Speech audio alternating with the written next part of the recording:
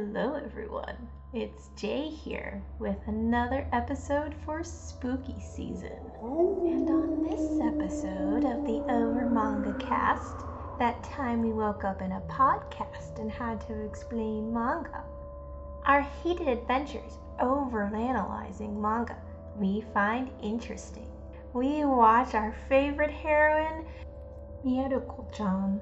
Terrible, terrible visions await. But they can't hurt you if you can't see them, right? Join us in chapters 1 through 15.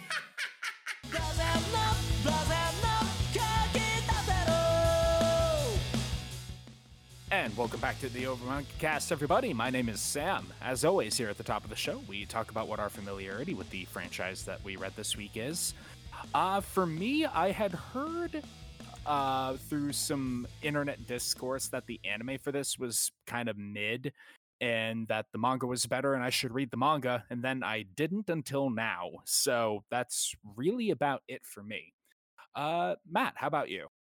Same, except I'd never heard to even watch the anime, so I just knew it existed. All right, Jay, and yourself. So I have watched all of season 1, which is currently the only season that's out. Time stamping the episode, but yeah, I had previously heard about the manga, and typical to how I usually operate, I just went ahead and did what was easier and just watched the anime. So this is the first read for me for the manga. All right, and Jacob. I read scary stories to tell in the dark as a kid. Close enough. All right, and we open up with our main character, Miko, getting unexpectedly caught in the rain on her way home from school, and that is not the only unexpected thing that happens, as she glances up and sees a horrifying faceless monster just standing right in front of her, leaning in real too close, like, "Can you see me?" And to her credit, our girl glances down the street as if looking for the bus, pulls out her phone, and is like, "Oh, hey, I forgot to reply to that," and is just casually going about her day. So the monster turns around and walks away, and as soon as it's gone, she's like, "Oh crap, oh crap, oh crap, oh crap, what was that? What was that? What was that?" Oh, just no selling the entire situation. I gotta say, it's a really efficient way to set up the premise of your manga. Just instantly, first 2 pages, here's what's going on. Girl sees ghosts, does not want ghosts to know this. She heads home, hoping that that will be the end of it. It is definitively not. Surely just a weird hallucination I saw. It's fine. One thing I couldn't help but notice is it was a lot of it was in the first chapter, but the first couple of chapters have a lot of fan service that the that the manga proceeds to drop a little bit later, which the only reason I noted is because it's one of the most transparent examples of we're gonna put in a bunch of fan service to keep people's attention long enough to get them hooked by the story I've seen in a long time. So, to be fair, also, if we go by the end of volume 1, the little authors edit, apparently they started this on Twitter, and then within like the first couple of weeks, so probably like first 3 chapters, they got serialized into a weekly series. Yeah, so probably that's probably when it tamed down a lot. Yeah. Surprisingly, if you put a lot of just fan service shots, you get a lot of play on Twitter. I would never know why. If you have a lot of Amazing. panty lines showing through the pajama bottoms, people pay attention. Who would have known? a lot of shots of the protagonist suspiciously bending down. It's one of those ones where it's like this sort of like don't pay attention to this kind of fan service. I don't know. So something about how like unashamed it was. I found it more amusing than anything else. It knew what it was. It's Yeah. really- It had that thing that you get from like 80s horror where you have the girl put her ass in the camera before she gets stabbed by the slasher. Yes. We've all read Final Girl, Sam. We know Yes. exactly what that's like. It's essential because it's what the people want. What the people crave: violence and sex. Yes. This manga actually has a lot of both. Miko does her best to ignore the the twisted necked ghost that appeared in the bathroom mirror while she's getting ready for bed. She's like, okay, maybe I should like seek an exorcism, get a rosary. You know what? Maybe I just am tired. I need to get some sleep. Love. This manga has some great just like I for lack of a better word, jump scare panels. I just love how her entire energy just throughout and this kind of causes a bit of conflict, obviously, in later chapters, but she is the epitome, like the absolute epitome of If you can't see me, I can't see you. Or something like that. It was just, yeah. She's yeah. extremely stone-faced. The other thing I like is, I know, salt. That'll make them go. She just gets a giant bowl of salt and sits it in the corner. Like, that's not how that works. You typically throw the salt on them, or you make like a ring of protection, not just, I put a bunch of salt in my room. Put a bunch of salt in the corner. For those of you who don't know, the myth is that evil spirits can't cross salt lines. Which, considering that salt's properties as an antimicrobial, it's another one of those cases where, you know, that old fairy tale actually has something of a basis in truth, because, you know, diseases were usually blamed on ghosts and such. If you simply do not go where the miasma is, you will not get sick and die. I think also something with Japan in particular, it's because salt comes from the sea. There's kind of like the divine angle there. But and the idea of like moving water is purifying. But poor Miko, she goes and puts the salt in the corner of the room, and she's like, okay, I'm just going to get some sleep. I'll be able to deal with this. And she's putting herself under the covers, and there's another ghost just right there under the covers, just going, mama. Just going to ignore that. Gonna buy a rosary tomorrow, maybe change the bed sheets. And it's not because there was a ghost touching them. No, that is not the reason why. You are correct, Jay. This manga is at least a lot subtler about the fact Miko is constantly pissing herself in fear. Yes. Unlike 100 Girlfriends, which tells you constantly. Also, her name is Miko. Yes, that's what I don't know said. if that was pointed out. Yeah. Because it's a irony. Short name. Yeah, it's a nickname for Mieruko, right? Or Mieruko? Or is her name? No, I was referring to the religious Miko. Oh, yeah. Shrine Maiden. Yeah, actually, I was going to ask about that with Jay, resident expert. Because, spoilers, they go to a shrine later, and that made me think of that. But that's a bit later. Currently, we have to introduce our other primary character. Yeah, Miko goes to school, and we're introduced to the genkiest of all Genki girls. The Boobs McGee of this franchise. You know the one. Have you seen Orihime? It's Orihime. It's Orihime, but somehow dumber. Like, which is really, really impressive. No, it's Mako from Kill la Kill. Oh yes, 100%. You are correct. The parallels are numerous. Like, as soon as you said it, yeah, no, I see it. No wonder I liked her so much. Mako was my favorite character in Kill la Kill. I would not be surprised if you ever had the two of them in one room. They would officially destroy the entire Earth with their dumbness. It's terrifying. They just fused into one being. The nexus of pure life energy and stupidity would create a black hole that would annihilate all things. She is, as Jake described, the gankiest of all Genki girls, because she she's introduced by jump scaring Miko with a surprise hug, And we find that Miko is actually capable of shocked reactions to unexpected situations. It's just a really good thing she's capable of suppressing that when the ghosts are around. Yes, I'm actually quite concerned for our protagonist just because obviously since we have established that she's the only one who can see these creatures. So far, we have established that, yeah. Yes. So I'm just saying from the outside point of view, she might end up with a referral for some anxiety. I think she needs that anyway. Who cares if the ghosts are real? This girl needs some sleep.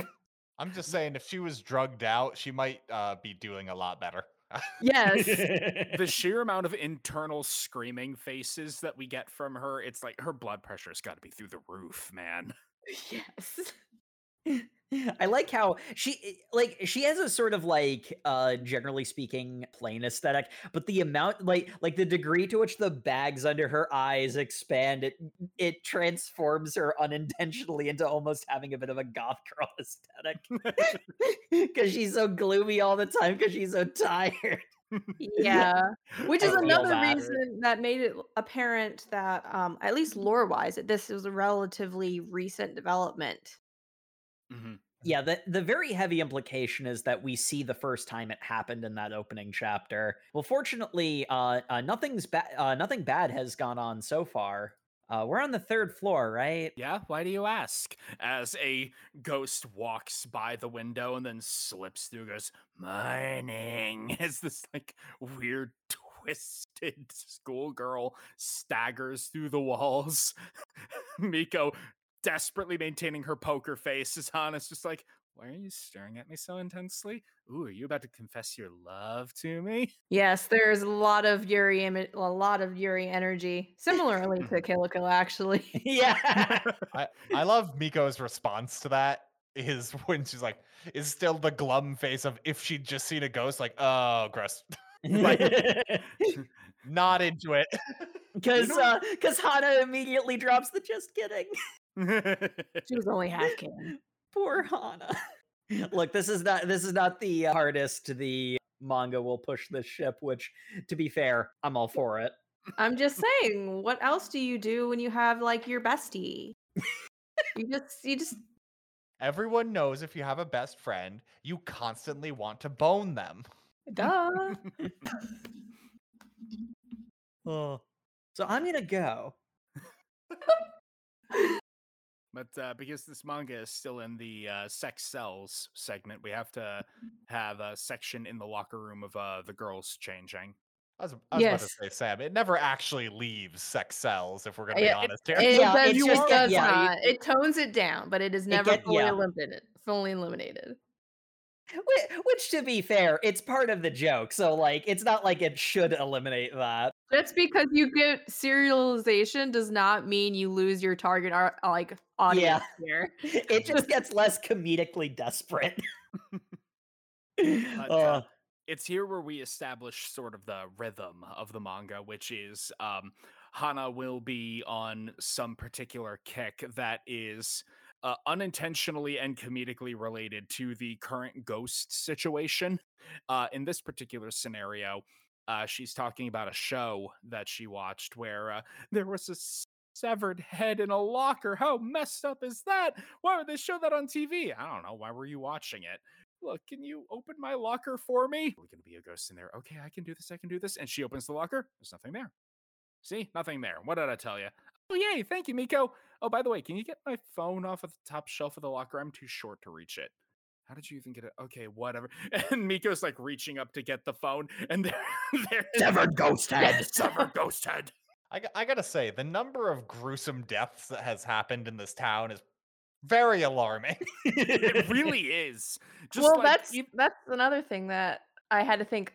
Well, probably if we're getting into lore about it, is this only because there was just so many homicides or deaths, or are they just drawn to our sparkling child, Hana?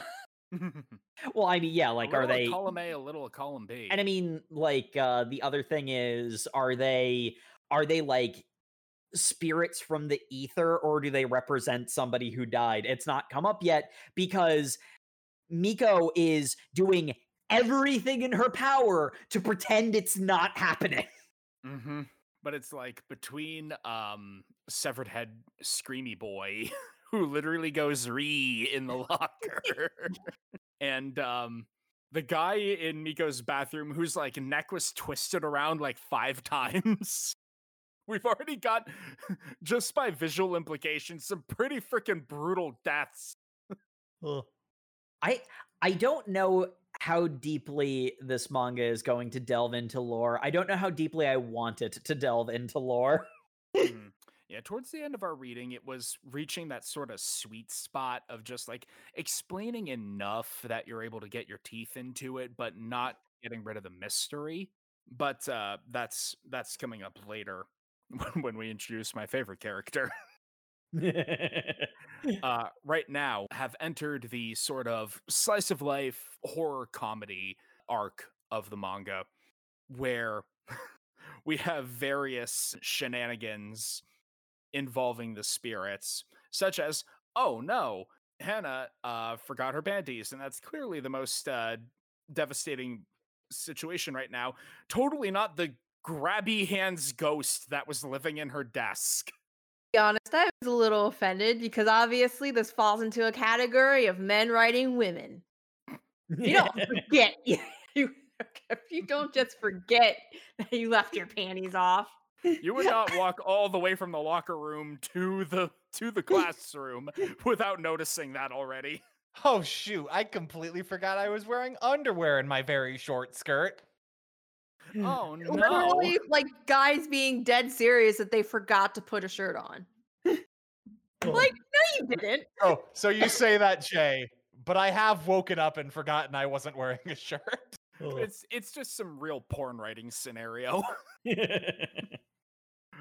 Which is emphasized by the fact that a very handsy ghost is living in Hana's desk. And we have the juxtaposed comedy of Miko not wanting anything to do with this, Hana totally unaware, as the ghost is like grabbing at her ample bosom. Literally everything. Like it's and everything else, yeah. Just because of the like you mentioned, Miko not wanting anything to do with it. One thing that it was a through line that actually kind of stuck with me for this reading is how like freaking wholesome the friendship between these two is, because there are other cases where, like it's like a more like better examples of Miko just like actively making sacrifices for the sake of her friend because her friend doesn't know what's going on and she does, and she can't just, leave the situation like this. Mhm. It is simultaneously very funny and very endearing. Oh, they're so wholesome. I love them. I know. Also, Ugh. I just noticed this in scanning through the manga for the show, but one of Hana's like signatures is she is a big fan of this particular like bunny mascot character with this comedically severe frown. It's literally just an upside down V for a mouth. Mhm. And at several points, Miko has not to the same severity, but a similar expression. And it's like, I can just see Hana like subconsciously being like, oh, this reminds me of my friend. Meanwhile, in actual head thought land, she's like, ooh, cute bunny. Oh. But we have to have the the wet t-shirt. We have to.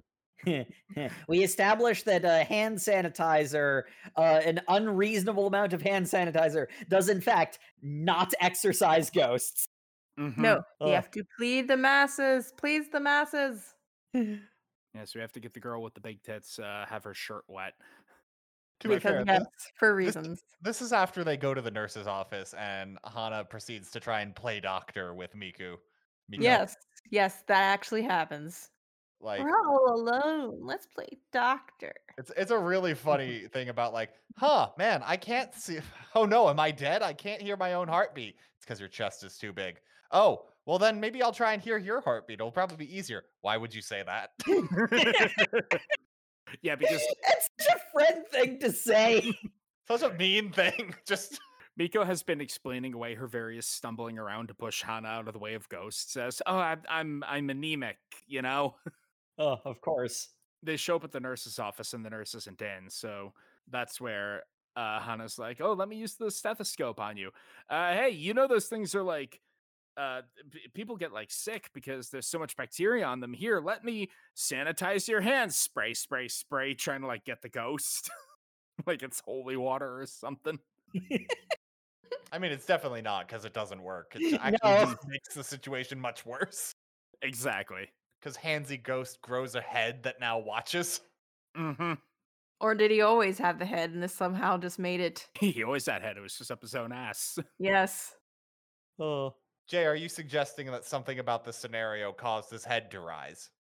Yes, that is Okay. exactly what I was trying to get at. Yes. But as they are just kind of messing around, Miko desperately trying to get rid of this ghost, the big titty nurse shows up, Because we need those. which instantly distracts the ghost. And apropos of nothing else, the nurse's perfume had some sort of element in it that exorcised the ghost. Results may vary. Yeah. Can we point out this woman, this nurse for their school, comes in dressed like Lorelai from the Pokemon anime? Like, She really do, actually. just not appropriate to be. Yeah, I feel like I've been desensitized a bit to it just because I don't know. In the last couple series I've been reading individually. That's just apparently how they envision school nurses now. Yep, Jay. Whenever you see a school nurse in a hentai or a dojin, it does look exactly like that. I understand where you're coming from here. Just like really plunging neckline. I just love the comedy of like the perfume had something in it that Well, she brews her own perfume. That's that feels like something that would happen in Old Gods of Appalachia. It's like I made my own perfume, but it's got like sage in it to get rid of the haints. Those were words. I understand you, Sam. I don't. Thank you, Jay. I appreciate it. Anyway, let's go get donuts. Oh, I love the recurring donut shop. I love how long the arc of Miko getting prayer beads is because she asks Hana and she says, "Oh yeah, you can just get that at the convenience store." Oh, should we go to the convenience store? We'll do that in like 6 chapters. We'll do that in like 6 chapters. First, we need to go get us some donuts. So we're going to go to this novelty donut shop that has just the weirdest pastries: the fungus muffin, the giant scorpion choco chip, and the Amen ring, which is a fried dough that looks like a rosary bead. Like Now we're I in- understand like themed like bakery themes or whatever, but they're just not connected in any way. This is a kitchen sink of themes. They're like, hey, what sort of weird, quirky thing can we do this week? And they just sort of, What random donuts could we concoct that would be hilarious jokes in a manga? Oh. That's glorious. Honestly, I could see a bakery actually trying something like that as a publicity stunt. Here, have all of your wacky manga shenanigans with our donuts. But the joke in this particular chapter is that Miko has been in the wrong line this entire time because she's been staring at her phone, scrolling the menu, and she's actually in line with a bunch of ghosts. This is like my primal fear of mine because gotta look at the menu ahead of time. Gotta figure out what's good. Of not paying attention to the world around you and getting in the wrong line. That too. Jay, I've been to enough places with you. I know that that's a distinct possibility. Hey, We have Okay. lost Jay because she stopped following us before. dude, I can roast myself sometimes, okay? we are very willing to help. Now, admittedly, that one time it was our own fault because we got distracted by Digimon cards in the Target, but We did get some good Digimon cards. Indeed. What were we talking about? See, We were talking about going to get donuts and ghosts queuing up for something as well. And it's like, what are the ghosts queuing up for? Oh, a weird, warty, pustule-ridden head in an alleyway eating them. Typical Tuesday, I guess. I love how just like intensely grotesque the like ghosts are. Because for one, it comedically heightens the contrast between them and the very clean, very honestly almost undetailed. Like it's one of those ones where it's that sort of like flat, like a lot of negative space kind of art. Mhm. Like most of the detail is in the eyes, to a lesser extent the hair, and then there's this like the all of the supernatural stuff is like this like sketchy. I made the joke earlier about scary stories to tell in the dark, but it's that art style. Yeah, and then the ghosts are just these very sketchily rendered, like horror visages, very distorted. They all have like black pits for eyes, like bit of a niche reference. But if you've ever read any of Lamentations of the Flame Princess, the art that Scrap Princess does is pretty close to that. Sam, do you ever make anything other than niche references? I feel like I've heard of that only because I feel like Sam's mentioned that to me before. I have no idea what it is. I plead the fifth. Anyway, the ghosts are lining up to be eaten by a weird wart-ridden man, As you do. as you do. This will come up again. This is set up for later? Question mark. There's a lot of things that happen in these early chapters that feel like they're set up for later, but they don't do anything with it in what we read, so. So instead, after getting donuts, need something else to distract us. Oh, kitty! Kitty in an Amazon box. It's a very cute kitty. I want the kitty. It's a very cute kitty. It's very friendly. Takes an immediate liking to Hannah. And there's a weird ghost hunched in the box. I'm just saying, this is how I know ghosts would totally betray you, because everyone knows that if it were a ghost, dogs would freaking tell you. To be fair, we see dogs do freaking tell you if there's ghosts. Yeah. Yeah, we have a demonstration of that later. Don't trust cats. The cats don't give a shit. To be fair, it seems like cats can't see ghosts, which is interesting. The cat paws at the ghost in the box. The cat's just cool with ghosts then, apparently. Yeah, that's why cats are the best. Evil. Yeah. Pure evil. Pure evil, and I love them and I want to hug all of them. Again, it's the well the manga comes back to again and again, but I love the juxtaposition of Hannah just like, oh my gosh, look at the kitty, it's so cute, I can't take it. And then Miko's just like, yeah, I can't take it either. Me neither. She's just looking at this horribly twisted monster. Dying inside, not Uh-huh. having a good time at all. Oh, I'm totally going to take this cat back home with me. No, you should not. Oh, right. My apartment doesn't allow pets. Oh, thank God. All right, so we need to make sure that he finds a nice friend by posting him on Twitter. That seems like a bad idea. That means I need to sit here on this bench as that ghost is just sitting here looking at the cat. But I actually really like this. Both from like, it's the classic don't judge a book by its cover, moral lesson. But also, it's a bit of world building because it shows some of the utility of Miko's power. Because, they're sitting on the bench. Hana has posted on Twitter, it's like, hey, I've got this cat. Does anybody want him? We're going to be at this place until this time. And a guy shows up and he looks like, every scary dude in every manga, bald, scarred Stereotypical Yakuza type. Mm-hmm. Yeah, bald, scarred face, severe expression. And he just kind of like menacingly stands there, and Hana's immediately put off by him. And then a traditionally handsome young man shows up and he's like, hey, can I have the cat? And Miko immediately stands up and like cuts Hannah off. It's like, no, you're not going to give the cat to him. Oh, why not? I just don't think that's a good idea. And we see Miko's perspective. This boy is surrounded by the vengeful shades of hideously murdered cats. To be fair, that's also what other human ghosts look like. So they could just be cat ghosts. No, that's the point. Yeah, that's exactly it. They're the ghosts of his previous victims. Okay. I'm going to describe every ghost going forward as the vengeful shade of. I mean, yeah. Yeah.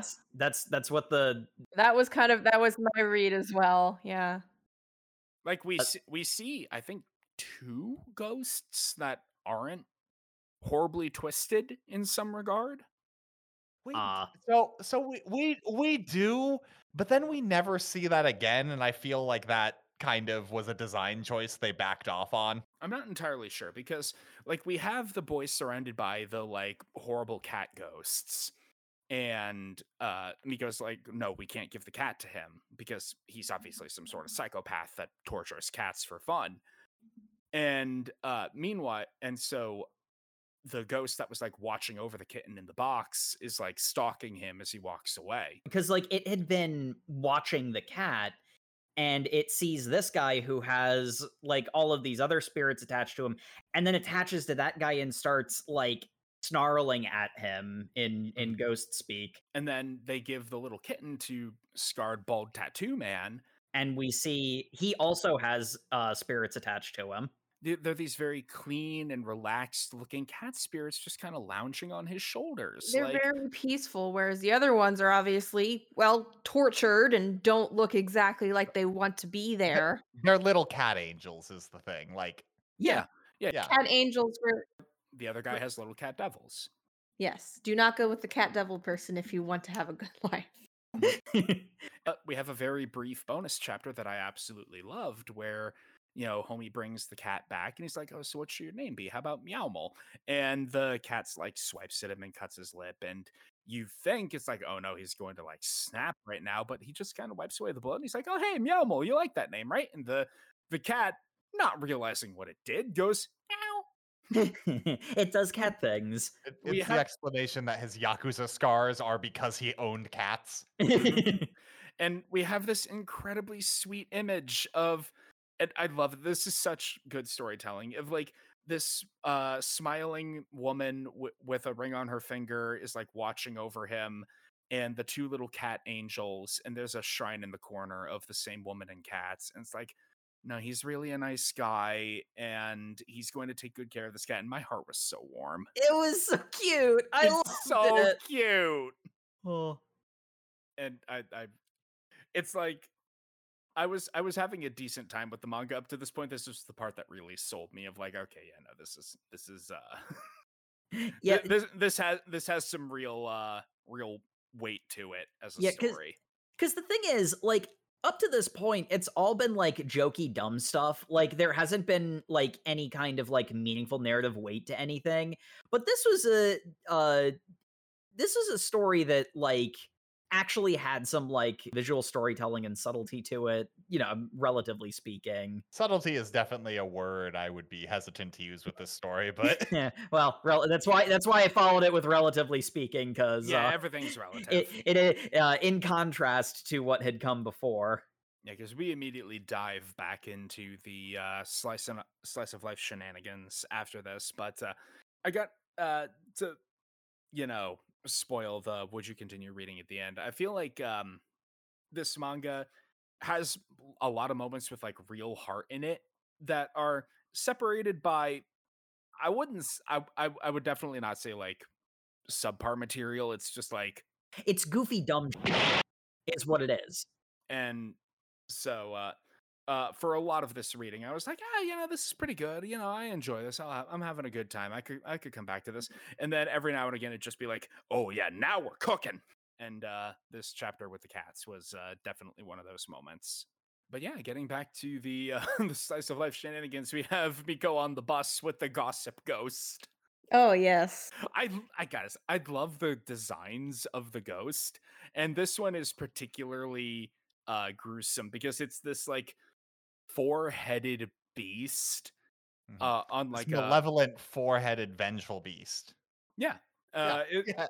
yeah, it's this 4-headed monster on like the body of a schoolgirl, sort of, and like all repeating various gossipy platitudes. And Miko's like, okay, now I gotta get off this bus as soon as I can. I just gotta ignore it, pretend I don't hear it. And then one of the heads like leans over her shoulder, like, hey, no way, right?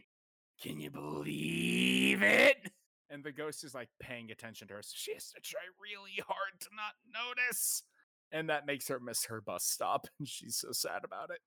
I like how she's sad because she's not going to get a meetup with Hana, but then Hana texts, "Oh yeah, no, I'm not even close to there. I also got lost." I took the wrong train, like the whole ass wrong train. Oh. How do you even do that? It makes sense if it makes sense, but probably the wrong destination was indicated as on the train. Or Hana just didn't care. I get the feeling that Hana is easily distracted. What makes you think that? The fact that she's easily distracted.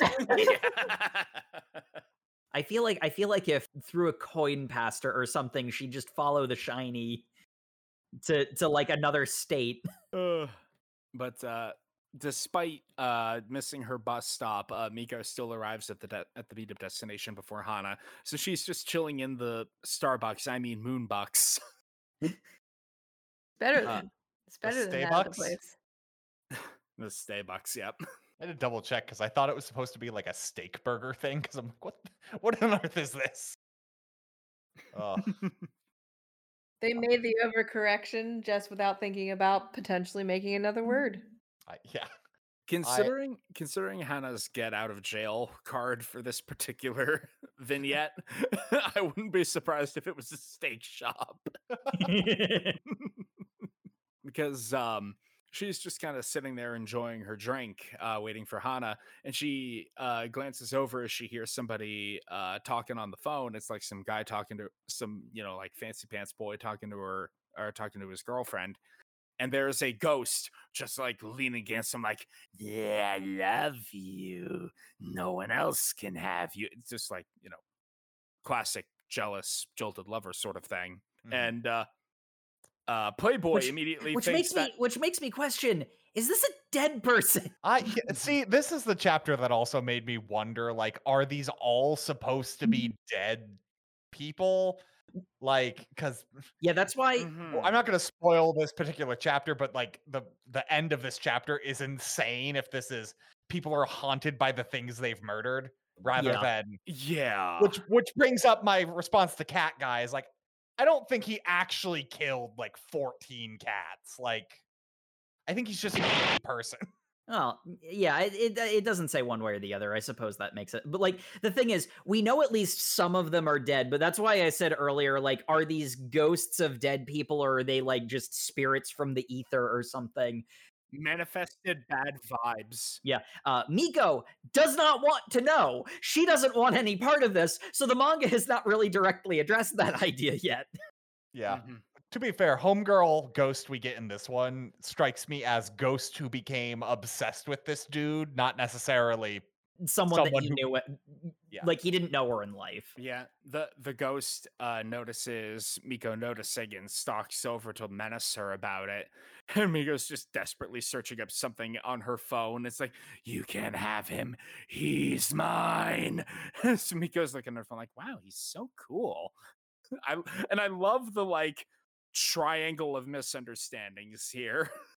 Because Playboy is like, "Ooh, she's talking about me." The ghost is like, "She's talking about him." Miko looking at her phone, watching a wrestler. I like how going forward there's the not so subtle implication that I need something just random that will be perfect. I'm like, oh yeah, he's cute.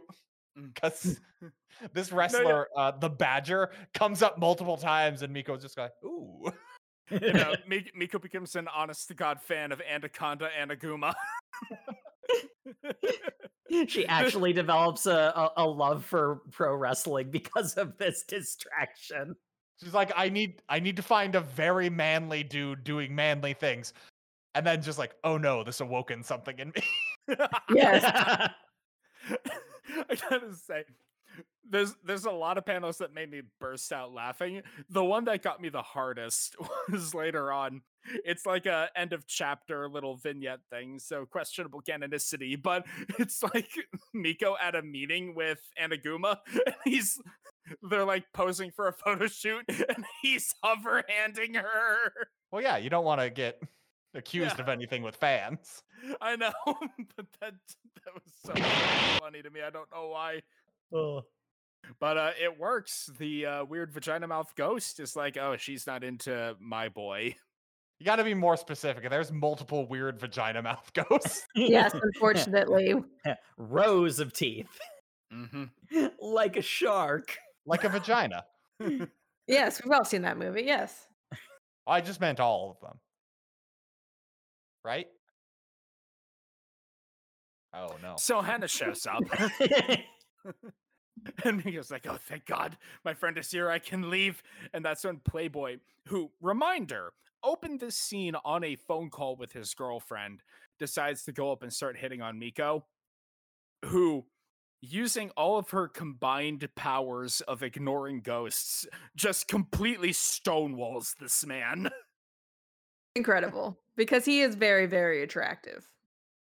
It's some real girl boss behavior to just completely no sell this guy. And yeah, that's when the thing that rightfully I think made Matt question the metaphysics of this. Girlfriend of Playboy shows up, and she is surrounded by a horde of like jilted lover man ghosts. A lot of which with like their costuming are like Older. coded as being like older. So it's like probably teachers. There are a Even lot of though- implications that it doesn't get into. Yes, so Probably for the whether best. whether there are people who were in a relationship with her or people who admired her from afar. See, I'm seeing a lot of stalkers is really Yeah. That I guess that too. I guess the implication of this chapter is there are people that were led on by them, which maybe, but then why does Playboy not have more? It's the weird thing. Yeah. Yeah, it feels like it's the sort of thing where the mangaka wanted to go for a specific like gut punch moment. Yeah, And it's the end of panel like whammy, but then like within the context of the full story, you have to be like, that's kind of weird. it makes you question why doesn't obvious Playboy have more, crazy lady ghosts after him. Well, it's because he's so obviously a playboy. No one's really that disappointed in him. They're like, oh no, that's what he does. Like, at some point, you just Yeah, know you know who you're what? getting involved with. Like, You know what? I buy it. I do like Miko going like, some people are just made for each other. Yeah, match made in hell right there. But then we get the culmination of the prayer beads arc. I love this. Like, particularly as a fan of the Dresden Files, this is so fucking funny to me. Because they go to the mall, and Miko ends up buying like 4 rosaries. And Hana comes over. Why did you buy those? Are they trendy or something? yeah, they're definitely trendy. So why haven't I seen anybody else wearing them? I'm a trendsetter. It's just the most boss thing to say. Yes. I set those trends. Oh, you keep cooking, Miko. You're amazing. Maybe I should have gotten some. And then Miko, remembering the ghosts that were molesting her friend, you know what? Yeah, you have 2 of mine. That's why I bought 4. I need to increase her defense stat. So, for some reason that makes sense in Hana's vacuous brain, they have to go through a spooky alley. Well, no, it's because they have to go to the bakery in order to get butt buns. Yes, these are butt buns. Introduce the butt buns. It tastes Buns? like a real butt. It tastes like eating a real butt. Just like this. I lost it. Because talk about slap it right in your face. Yeah, that's what people want. A butt bun slapped right in their face. I'm just saying, Hana gets better by the chapter. This girl eats ass. I'm not saying I don't like being catered to, but even I was confused by this. But yeah, unfortunately, This makes them go down the most cursed alley ever. Where a comedically cursed alley. so comedically cursed. If we're still going by the metric that one ghost equals someone was viciously slain, means 90 people have died in this alley. Like, I mean, like, in a grand scope, you can say like it's a city.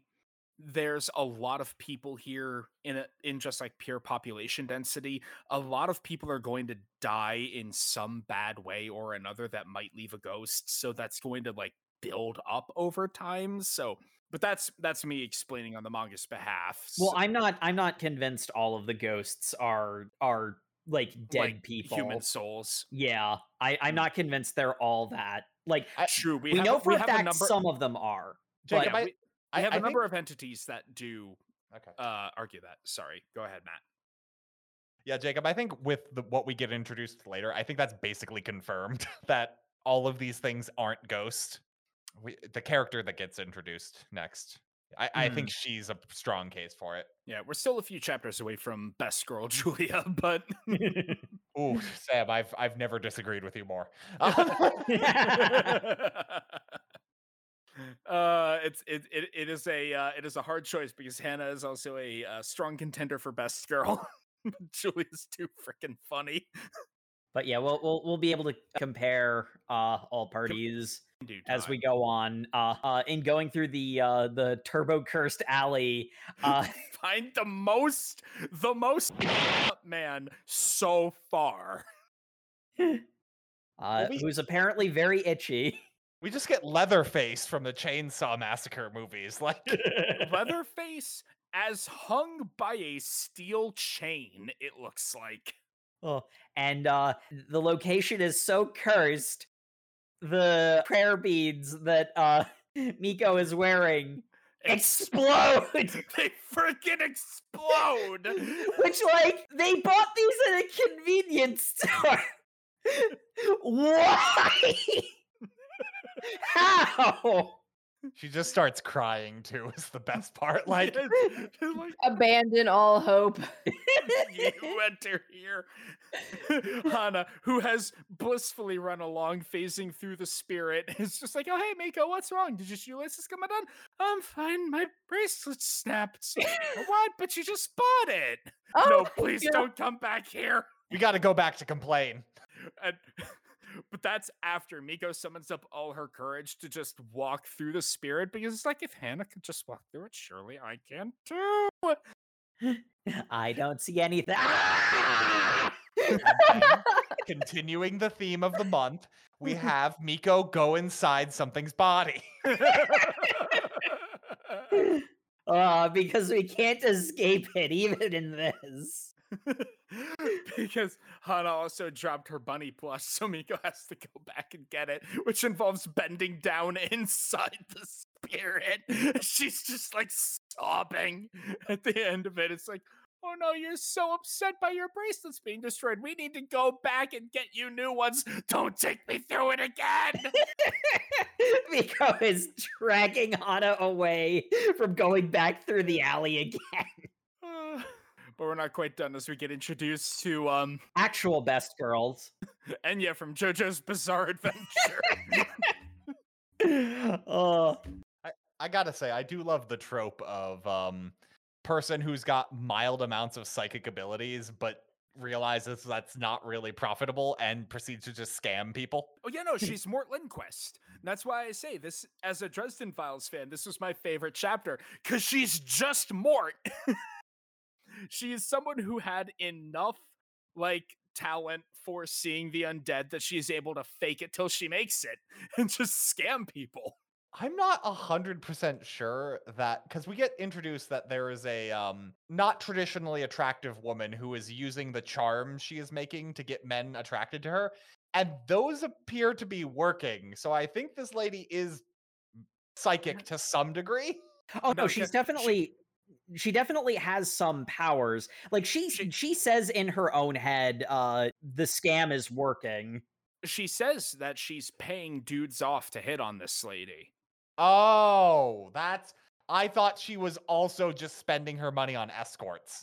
I misunderstood then. Yeah, but she does definitely have powers, because when Miko and Hana enter, like, she doesn't have vision to the degree that Miko has. She just sees sort of like a vague, spooky Shadow mist. mist, yeah. Miasma or something.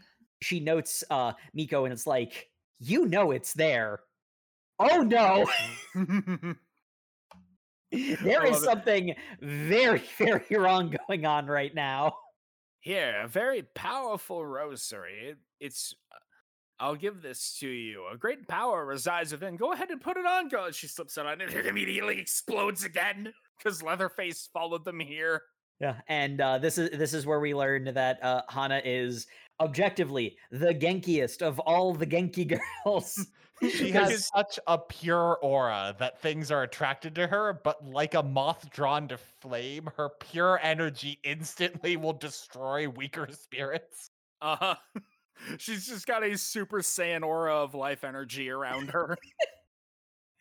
Oh, I love Hana. And so grandmother decides, all right, I suppose the charlataning has gone on long enough. Time to get serious. I shall give this girl my most powerful artifact, and then I will proceed to be a spirit medium the right way. And then the most powerful artifact explodes instantaneously. Well, time to retire. It explodes instantaneously and hits her in the face. I'm moving back in with my children. I love it because like there's like a half a panel where she's like going about her office doing her charlataning work, and there's a letter from her son just like, Mom, please come home, stop scamming people. Which makes her returning home all the better. Oh, it's amazing. And like she has her stage name crossed out and her real name on the fortune telling mansion closed for good. Oh, I love Granny. She's great. she's amazing. Oh, but we need more characters. Let's introduce more characters. We introduce Miko's little brother. I do really like the way he's introduced because, you know, like Miko's asleep. She's having some sort of dream that's making her talk in her sleep. And a nightmare about the horrible things that have been happening to her recently. Uh-huh. Yeah. She wakes up and sees a shadowed figure over her and immediately freaks out, throws open the curtain. Oh, hey, little bro. Oh, no, it's a very calm because she doesn't know if it's a ghost. So she... Right. She has to no-sell it. Yeah, she freaks out once she realizes it's her brother. Mm-hmm. I love her brother's dialogue here because he's just like, hey, you were being real weird in your sleep. Were you having some kind of weird sex dream? And she's like, why were you watching me sleep? Only one of us is weird here. She's like going to throw a pillow at him.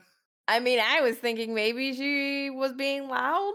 The brother being weird seems to be more plausible to me. But yeah, at school, the other middle schoolers proceed to fan these flames of stupidity. Mm-hmm. He's talking with his friend wearing the I Heart Hamburger shirt. Which, true. I do heart hamburgers. Like... Yeah. Same, honestly. I just love the like supreme confidence the one girl is on. It's just like, oh, your sister is acting weird, like talking in her sleep. That means she's got a boyfriend. When a girl falls in love, she surrenders her body and soul, you know. Whoa, a boyfriend. And he's like not paying attention. It's just like, I mean, it'd be the same if I ever dated someone. Wait, you've never dated anybody? How would you know this? Shut up. And I'm like, that's the most middle school conversation ever. It really Yes. is. Yes, I am an expert on this. I have never experienced it before, but... But you're wrong, and I know more than you. Well... So, of course, Kyosuke, the little brother, he has to now follow Miko around trying to figure out what's up with her.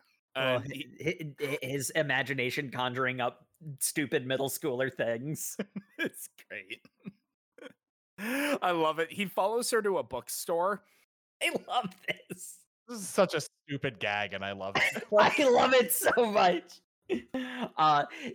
Miko is looking through books on the supernatural and is disappointed. Oh, this doesn't help. This is all nonsense. She goes to put the book back.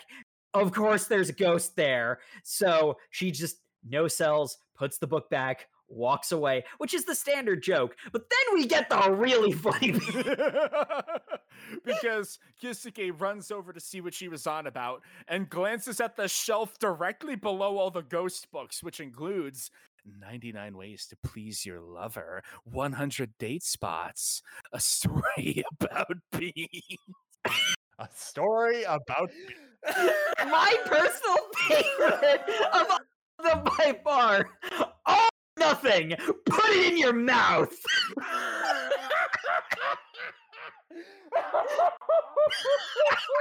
I mean, if you wanted advice on how to please a man, all or nothing, put it in your mouth is pretty good. You're all horrible, and I want you to know it. Like, what is this bookstore that is putting all of that below the ghost books? A very, very horny one. I love the fact that we see her little brother opening that 99 Ways to Please Your Lover and just like overreacting. And the dude who's looking at another shoulder, just looking over his shoulder, just going like, what is that kid reading? Oh, jeez. Kid, you'll learn one day. Better study up early. All or nothing, put it in your mouth. I appreciate it. It knows exactly what it is. I just want to know why that book has so many pages. I think it tells you everything you need to know on just the title. What? It needs to go into detail. Yes, Matt. What? I haven't said anything. But because this is a horror property, we need to have the girl taking a bath.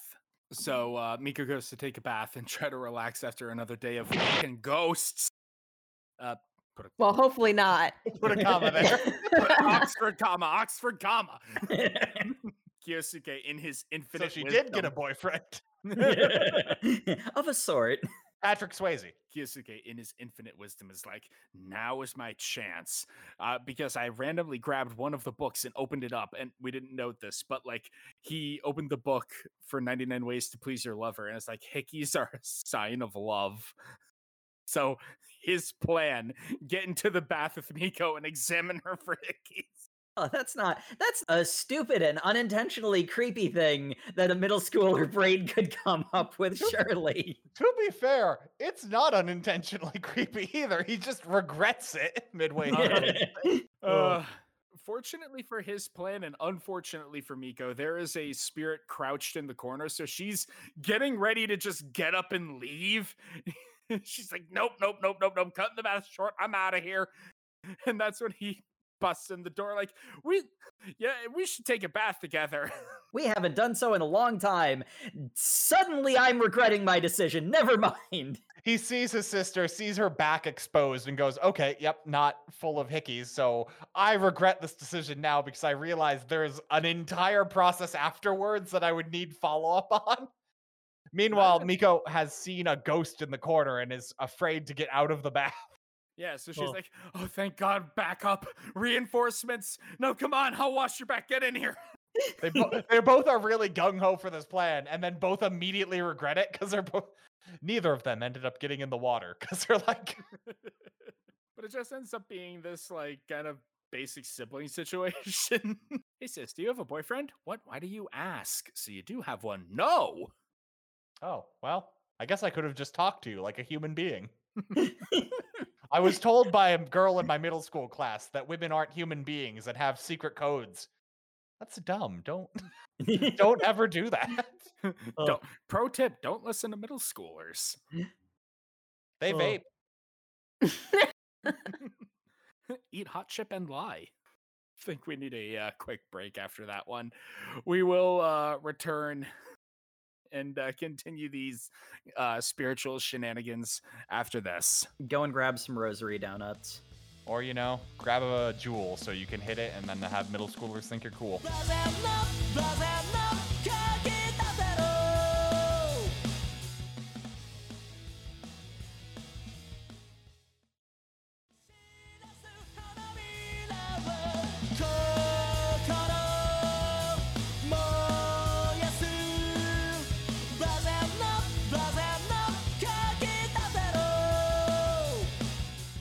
And welcome back to the show, folks, where last we left our unfortunate of a main character.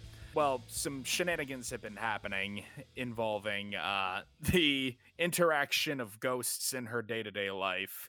And this is highlighted in the next chapter that we have, the next little slice of life, where, you know how when you drop something shiny, you can never seem to find it again?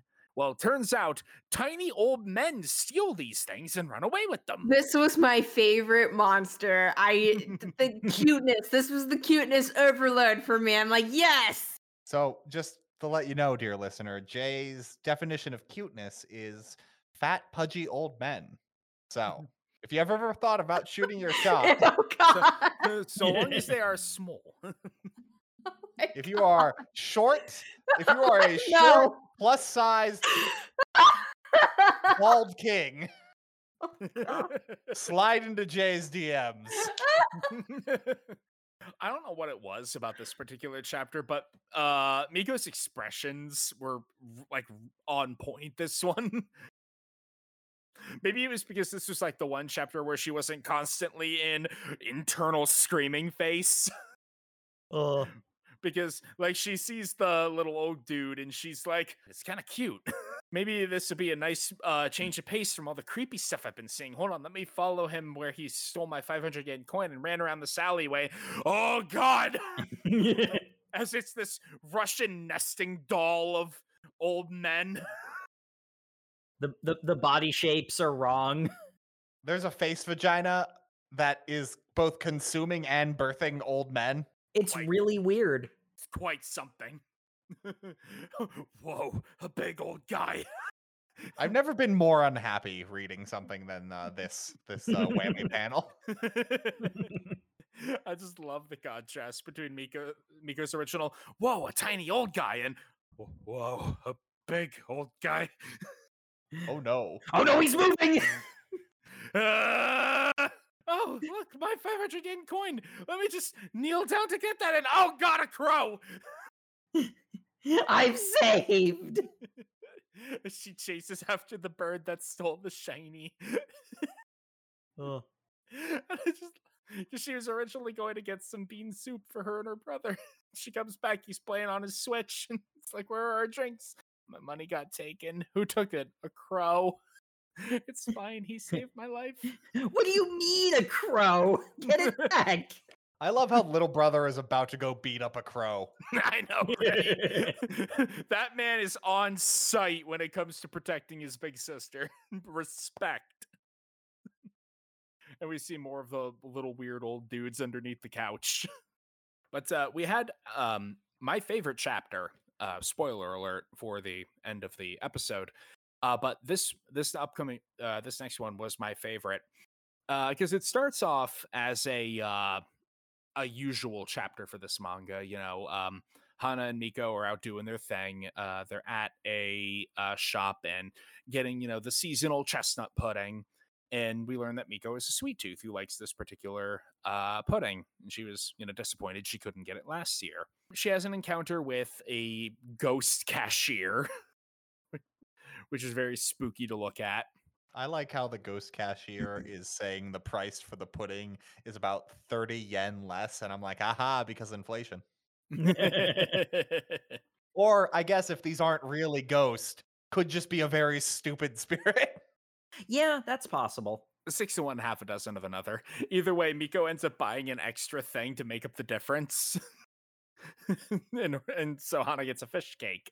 But as she's going about her morning, she's like, okay, more ghosts, whatever. I can go eat my chestnut pudding. And she enters into the dining room where it's, her brother and her parents and a big bleach hollow looking guy just like over the table. And, the whole family's kind of talking to her at once, and she's barely responding because she's trying really, really hard not to pay attention to the demon. And it's like, oh, hey, that chestnut pudding in the fridge, that's yours, isn't it, big sis? Oh, you better put your name on it before somebody eats it. And dad's like, oh, come on, that was only one time. And, mom's like, oh, don't bring that up again. And You got in such a big argument with your dad when he took it last time. It's a domestic moment that And the entire time, the thought process of Miko going through here is how she wishes she didn't have to see these things. as she's going to leave for school, she takes the pudding, except instead of taking it to, eat, she walks into another room and puts it on a shrine with a picture of her dad. And that's when it hits you. Nobody's directly spoken to Dad. They hid his dialogue really well in where it made sense. Yeah. It's a real Bruce Willis was dead at the end of Sixth Sense moment. Mhm. Spoilers. That movie is older than most of our audience. But yeah, that really hit me. And it's simultaneously, you know, kind of cute, like Dad is still here watching over her. But also, Miko herself is very unsettled by this. She's like, She's I'm not. upset that she's seeing someone who's gone. She doesn't know how to Mhm. feel about it. Mhm. And it's like Dad's also not been paying attention to the weird hollow monster until right now when the monster's going, pudding. No, that's mine. She gave it to me. It's like, okay, so you can see this. I like Miko is fighting back, like acknowledging him until she's ready to school, and like both her mom and her dad have said like goodbye to her, and then she's like finally says like I forget what it is exactly, but she says a goodbye in such a way that it could easily be applied to both of them, but not in such a way she reveals she can see them. Mhm. Yeah. So it makes me wonder if perhaps the trauma was the loss of her father that triggered all of this. That allowed her to see the ghosts. I hadn't thought of that. Yeah, that was my thinking when I got here because we heard like it's been a year since that happened. Well, no, it's probably been less than a year because a year ago Dad stole her pudding. So, Yeah, so a And- year ago he was alive. And mhm. he died somewhere between then and now. Also, Dad is like, as we've revealed before, Dad is completely normal looking to the point he's indistinguishable from a human being. Which the only other time we've seen a ghost look like that was the wife of Yakuza guy with the cat. Mm-hmm. But Yeah. even then, she was kind of angelic. Yeah, Rather, Yeah. she was very ethereal. Yeah, like you could tell she was not a normal human because she had like spooky ghost wisps, but like there was like a purity to it. yeah. But Whereas, Dad's just a normal guy. yeah, Dad just looks like a normal guy. Something that Miko brings up is that she's worried that the ghosts are becoming clearer and clearer to her, and she's having trouble distinguishing what is real from what is, well, not. She says what is real, to be fair. So it's like Distinguishing ghosts from people. the ghosts are becoming more clear to her, is what's happening, really. Mhm. Which is emphasized actually pretty early on in the chapter where the gag was she was in the wrong line. Mm-hmm. Yeah. And it does make me wonder, like, what if the weird bleach hollow looking monster wasn't there, and also the rest of the living family wasn't around, and she could talk to him, let Dad know that she saw him. And that's such an intense temptation. But then there's also, just because this is the character of Miko that has been established up to this point, there's also the question of could this ghost, like, you know, like it looks like my father, do I trust it on that? Or also, if I acknowledge I can see this one, do they all know now? You know, like Mhm. it's disturbing to her because there's a chance to talk to her father again, but she doesn't want to acknowledge any of this is happening because 99% of it has been unfathomably horrifying. Mm-hmm. Yeah, and Ghost Dad expresses a regret that he never got to really apologize for taking her pudding. Plus, there's So also the whole traditional Japanese aspect of it where you don't talk with ghosts because they belong to the like realm of the dead, and by Mhm. speaking to them, you're inviting them to a place they don't belong. So, Yeah, one of the things is the manga never expressly says that, like, if Miko fails her poker face and acknowledges the ghosts are there, she's gonna immediately die. Like, it never expressly says that, but like even from the first encounter, that is very heavily implied with the ghost asking, "Can you see me? Can you see me? Can you see me?" It's certainly the assumption that Miko is operating under. Hmm. Yeah, after that relatively emotionally heavy chapter, we have a very fun little bonus thing where she and Hannah are in a cake store, and we have two versions of the same chapter, which is from Hannah's perspective, where Miko just seems kind of distracted, and then from Miko's perspective, where Hannah's trying to point out the cute little cupcake, and there is a the four-eyed gremlin thing pressed against the inside of the pastry display stand, like, let me out, let me out, let me out, let me out, let me out. Which actually, interestingly, from a lore perspective, points out that the voices of the ghosts can be so loud that she doesn't hear other people, because in the It covers over the other dialogue. So when she's like, what? Sorry, I didn't hear that. She legitimately didn't. The ghost was saying something. Yeah, that was a lot of lore exploration, sort of emotionally heavy. Let's have just a fun chapter of Hana not having any idea what the hell is going on. That's what she does best. Hana just Hana-ing over an entire chapter. I love it. She wakes up, she starts having her breakfast, which is a huge stack of pancakes. She sends a picture to Miko, and Miko's like, that is way too much. You are so lucky all the calories go to your boobs. I was about to say, that's not even Hana's only breakfast today. Yeah. Even her mom is like, Hana, are you done? On the way to, I'm not sure I don't think it's school because she's not in her uniform. On the way to whatever she's doing. My favorite monster design. This guy is so freaky, but I love it. She sees a dog. Oh, hello, Mr. Puppy. You're so energetic. And it's like freaking out. Yeah, this is when we get established that dogs are the real MVP. They're Yes. like, there's a ghost behind you. Stop. What are you doing? John is the goat. John the pit bull. Because as she's walking away, we see from the ghost perspective, it's like Hana's like life aura, and then the monster following her, which is this huge hunchback thing with super long needle fingernails. And like the most striking aspect of it is like its face. It's where its eyes would be, or like stitched over, so it has eyes in like its jawline, so they're like they're like at a 45-degree angle, and the mouth way too big, taking up where the nose would be. Yes. And there also seems to be, if not a mouth, a something beneath the chin. It's like dripping, kind of waxy. Is this the one that is like barbecuing the smaller ones? Yeah, it's barbecuing the little old guys in Hannah's extreme life aura. Which is how we know it's an enemy. Because again, they're adorable.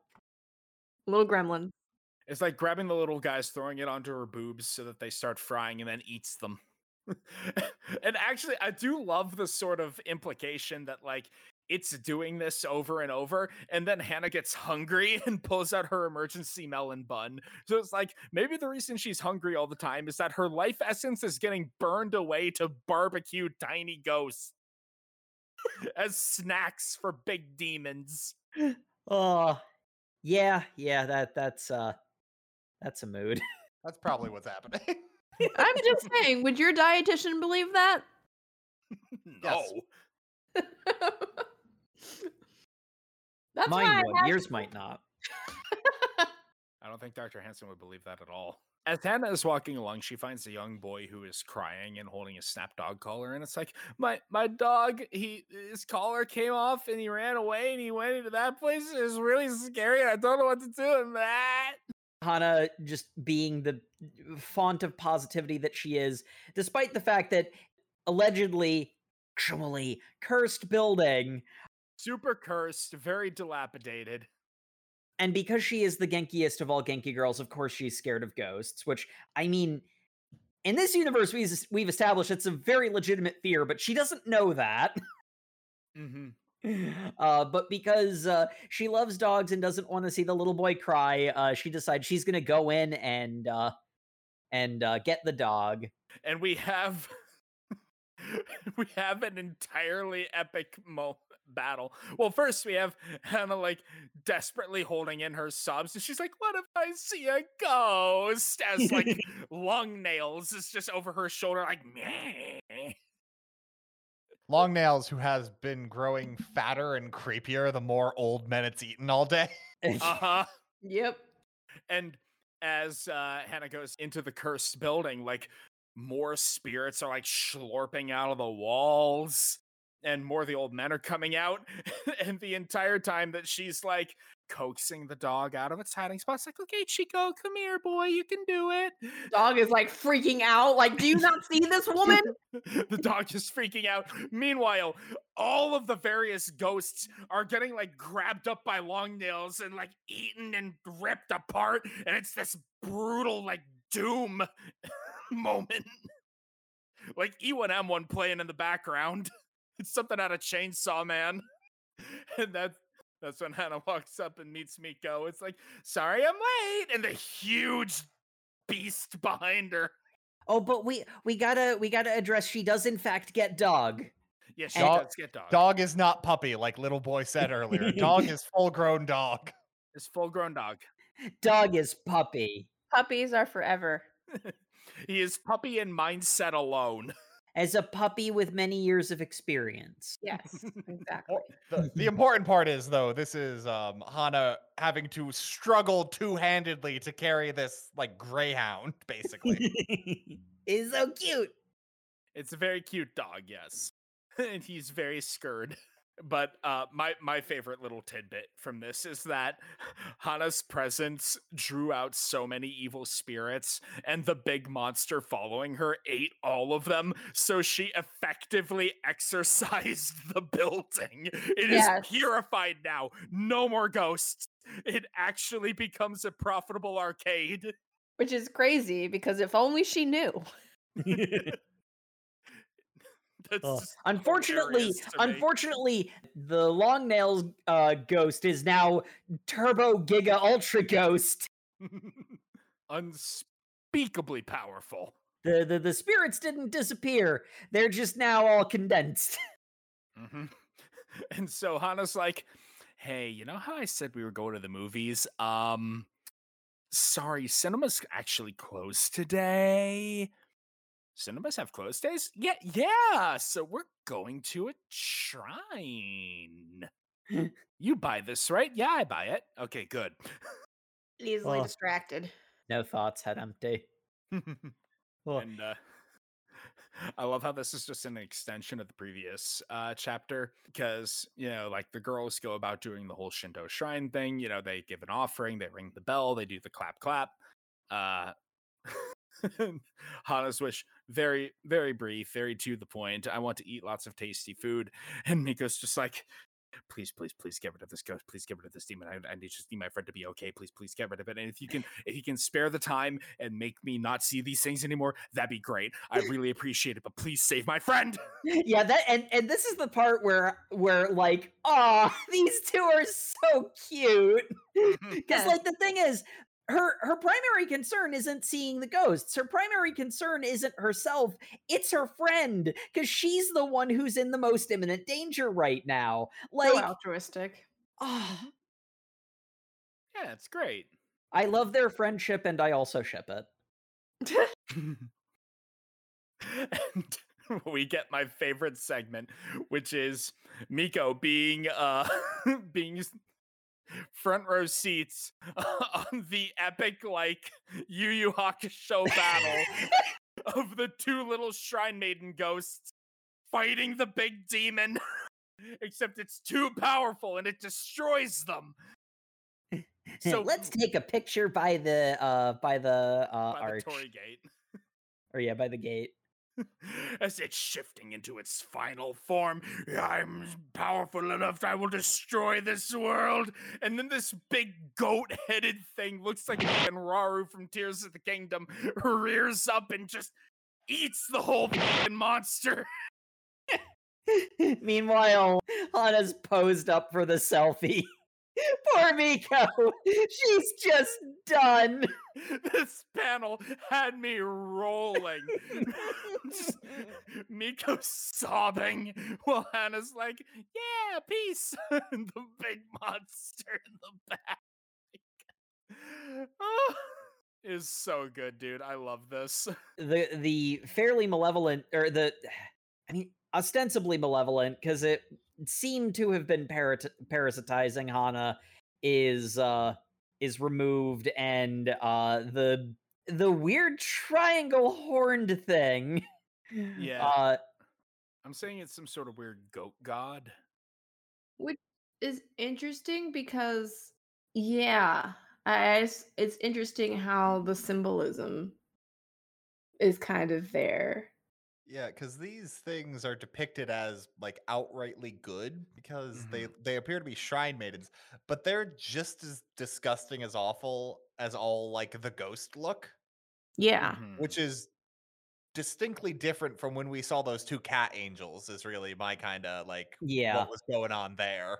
If I were to hazard a guess, I feel like that has to do with the degree to which they're at peace, but that's substantiated by very little. It could also just be the cat angels made the joke funnier. That's As oppo- also true. Yeah, as opposed to no, these are just peaceful, horrible looking monstrosities. Yes. Be not afraid. Be not afraid. But yeah, the temple god question mark does Naruto hand signs over Miko's head. And is speaking some kind of like weird language that is either a mumble she can't hear or just can't comprehend.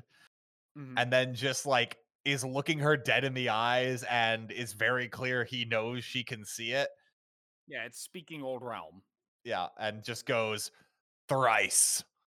And she's like, what the fuck does that mean? Notably, the two little shrine maiden spirits had been destroyed in the fight, and then they're sort of rebirthed from under the goat god. Yeah. And like it just kind of based on the hand signs, it's like directing them towards her, and that's when it's like 3 times. Like sprinkles leaves and shit on her. What does that mean? Help! Poor Miko. It's the Oh. most done we've seen her in this entire thing. And she was done like literally halfway through chapter 1. She's tearing through the entire family's budget on new underwear. Poor thing. Oh. But yeah, they're no context. But it's here where we get introduced to my favorite character. The Chunibyo to end all Chunibyo's. Make me your apprentice. Reverse shot to Granny, just like I don't take apprentices. Here, take this rosary. Will that make you go away? Oh, I'm so cool. I'm your apprentice now. has to what are you? pose with the rosary. What are you, in middle school? No, I'm just a really short high schooler. That's actually legitimately what it is. But like, I'm still gonna be really fussy about it. Yeah, Julia. She goes back. I'm not gonna lie, I was kind of hoping that Granny was coming back because it's not immediately clear that this is a flashback, but it is in fact a flashback because when she goes back to fortune teller location, she sees that it's all shuttered up, and conveniently, plot janitor points her in the direction of the character she needs to meet. Yeah, that's ridiculous how she says. She's the first guy she asks, wait, where's Granny? Oh, well, she packed up shop. Actually, those two girls right there looking at the shop right now are the last two customers she ever saw. Like, okay. That is some contrived horror plot bullshit. And I'm kind of here for it. Oh, Wait, it's 100% self-aware of this. Like, those girls, they're from the class next door. My God, those girls, they died 20 years ago. In fact, tonight's the anniversary. Oh my gosh. But yeah, we get a scene of Julia doing Julia things. She follows them. She decides to stalk the two of them, and so she sees Miko essentially gaslight gatekeep girl bossing Hana into not stumbling into a ghost. There's a cockroach. Eek! And that makes her stumble out of the way of the spirit. Oh, what? Sorry, that it was just a shadow on the pavement. My bad. Don't scare me like that. Wait, she can see them. Oh. Rival. Rival. She so desperately wants to be Vegeta to Goku. She decides to try to have a spirit medium battle confrontation after gym class. As you do. I'm not saying I got the Summer Hikaru died flashbacks, but I definitely didn't. for like a half a second, and then it's like, oh wait, no, that's not what we're going for here. Okay. Because we learn that whilst Julia can in fact see the little men's, The little men's mans. the reason they're there is hilarious. But They're attracted to dark places and they like shiny things. So I scattered some bottle caps in here. she just did that.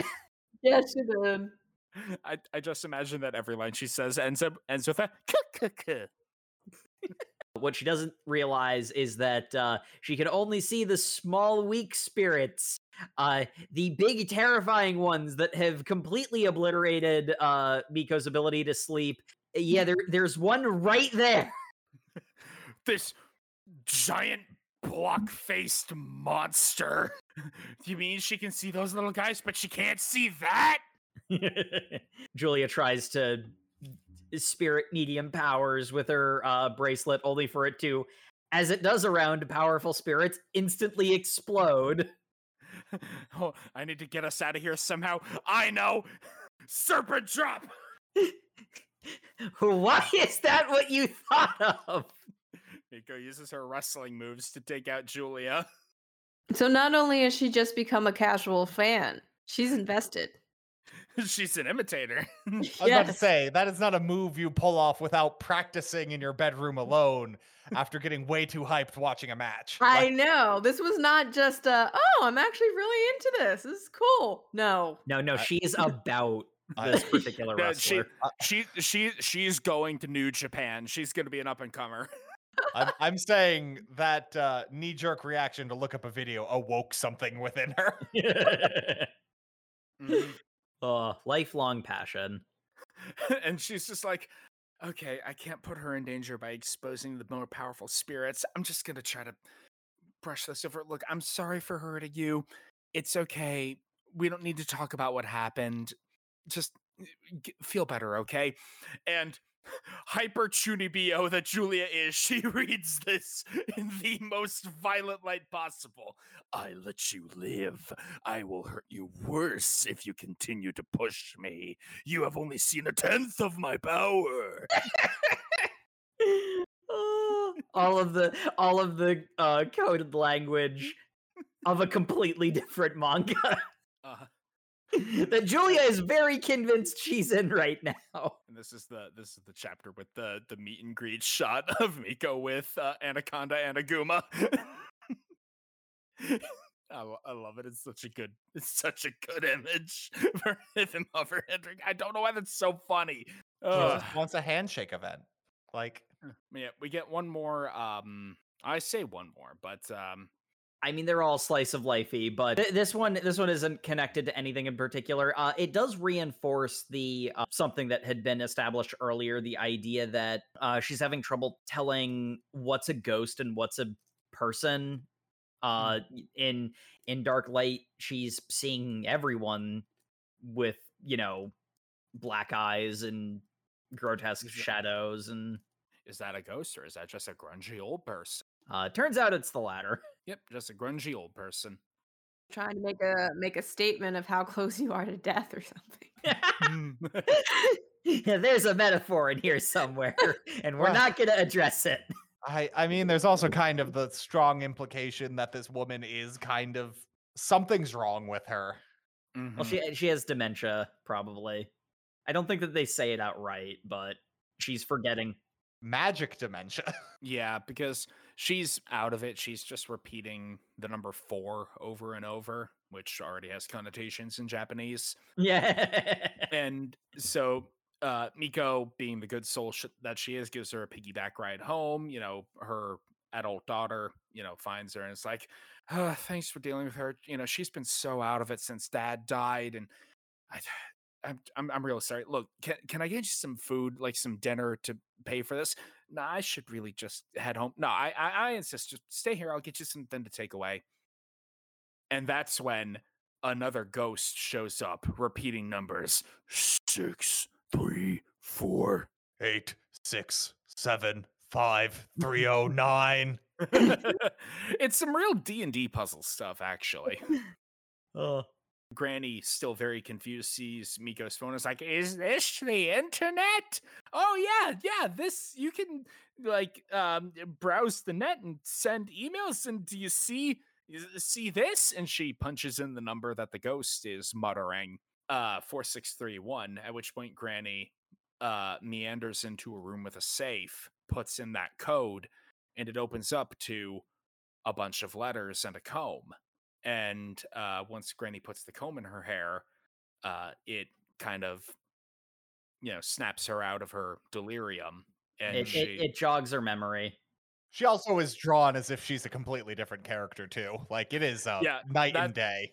yeah, that's what Matt's going on about magic, magic dementia. Because she is no longer drawn as if she is 1 foot in the grave. Yeah. Mhm. And the ghost of the husband, confirmed now, thanks her and moves on. I like one of the like subtle things about this is boy, that ghost seems significantly younger. That death happened a long time ago. I'm not sure about that because they haven't been able to get into that safe then for like 40 years. It's possible. Well, it's just letters and a comb. Like it's very important sentimental value, but it's not something you'd imminently need to get into. Exactly. You know. Yeah, I could see it being like a decade or two. Also, could just be that because he's not currently being weighed down with the death of a spouse, he's Well, able that's to true. stand to his full height. Like, Mhm. because clearly she gained some height when she was not crippled over, and it's very like artistic take on it. Yeah. Because we get to see there's another woman in a chapter later on that's possessed, and she's got a kind of air of like ghostiness to her too. So And we have to end on a punchline. Well, we end on two punchlines. For one, Miko looking at her phone to get and send texts has been a running bit. Hana's just like, "Hey, should we share pictures of the underwear that we bought today? I mean, you can send it. You're no fun."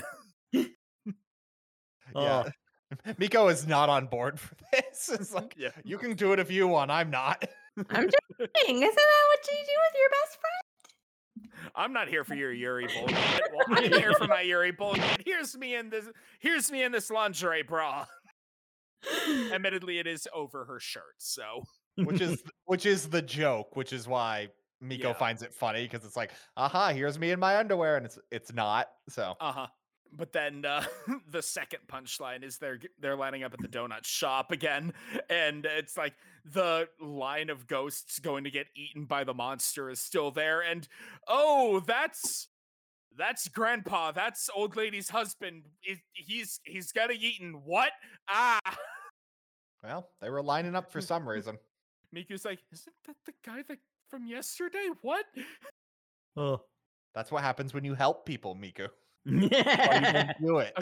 Okay, so is like Big Mouth a psychopomp? A portal to the afterlife? Yeah, like that seems too optimistic, but maybe. Look, help me sleep at night. Given what we've seen from like the Shrine Guardian and the Maidens, yeah, something grotesque can still be. Good is not necessarily beautiful in this universe, even when it is, I don't think it's very Shinto for it to be like a peaceful afterlife. But then we have the cat angels, which is weird. But maybe it's like a Buddhist thing of like getting eaten by that thing is attaining a sort of nirvana of non-existence. Yeah, you no longer have earthly attachments. Anyway, we get those lore questions unanswered. The lore question that we do get answered is, do the monsters appear on camera? And definitively, at the start of chapter 14, they do. Oh my god, I'm looking at the manga right now. It has 666 likes. God damn it!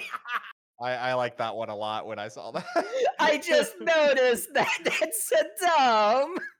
I love it. Oh, it's great. That's amazing. But yeah, it's the whammy panel from the Shinto Shrine chapter. Except Miko and Hana's faces have been blurred out by their respective emojis. And we can see, the big monster eating the demon in the background. Hana completely oblivious to this. Miko just like, oh God, they do appear on camera.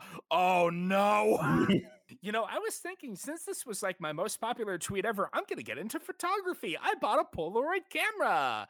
Of course you did.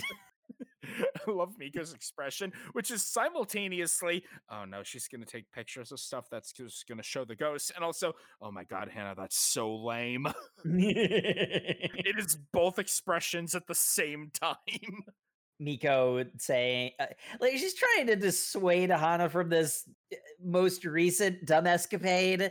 Hana immediately takes a Polaroid of Miko, which again, like, God, their friendship is so cute because, like, the expression that Miko has is like the only shot of her at ease after the beginning of the first chapter in the entire manga.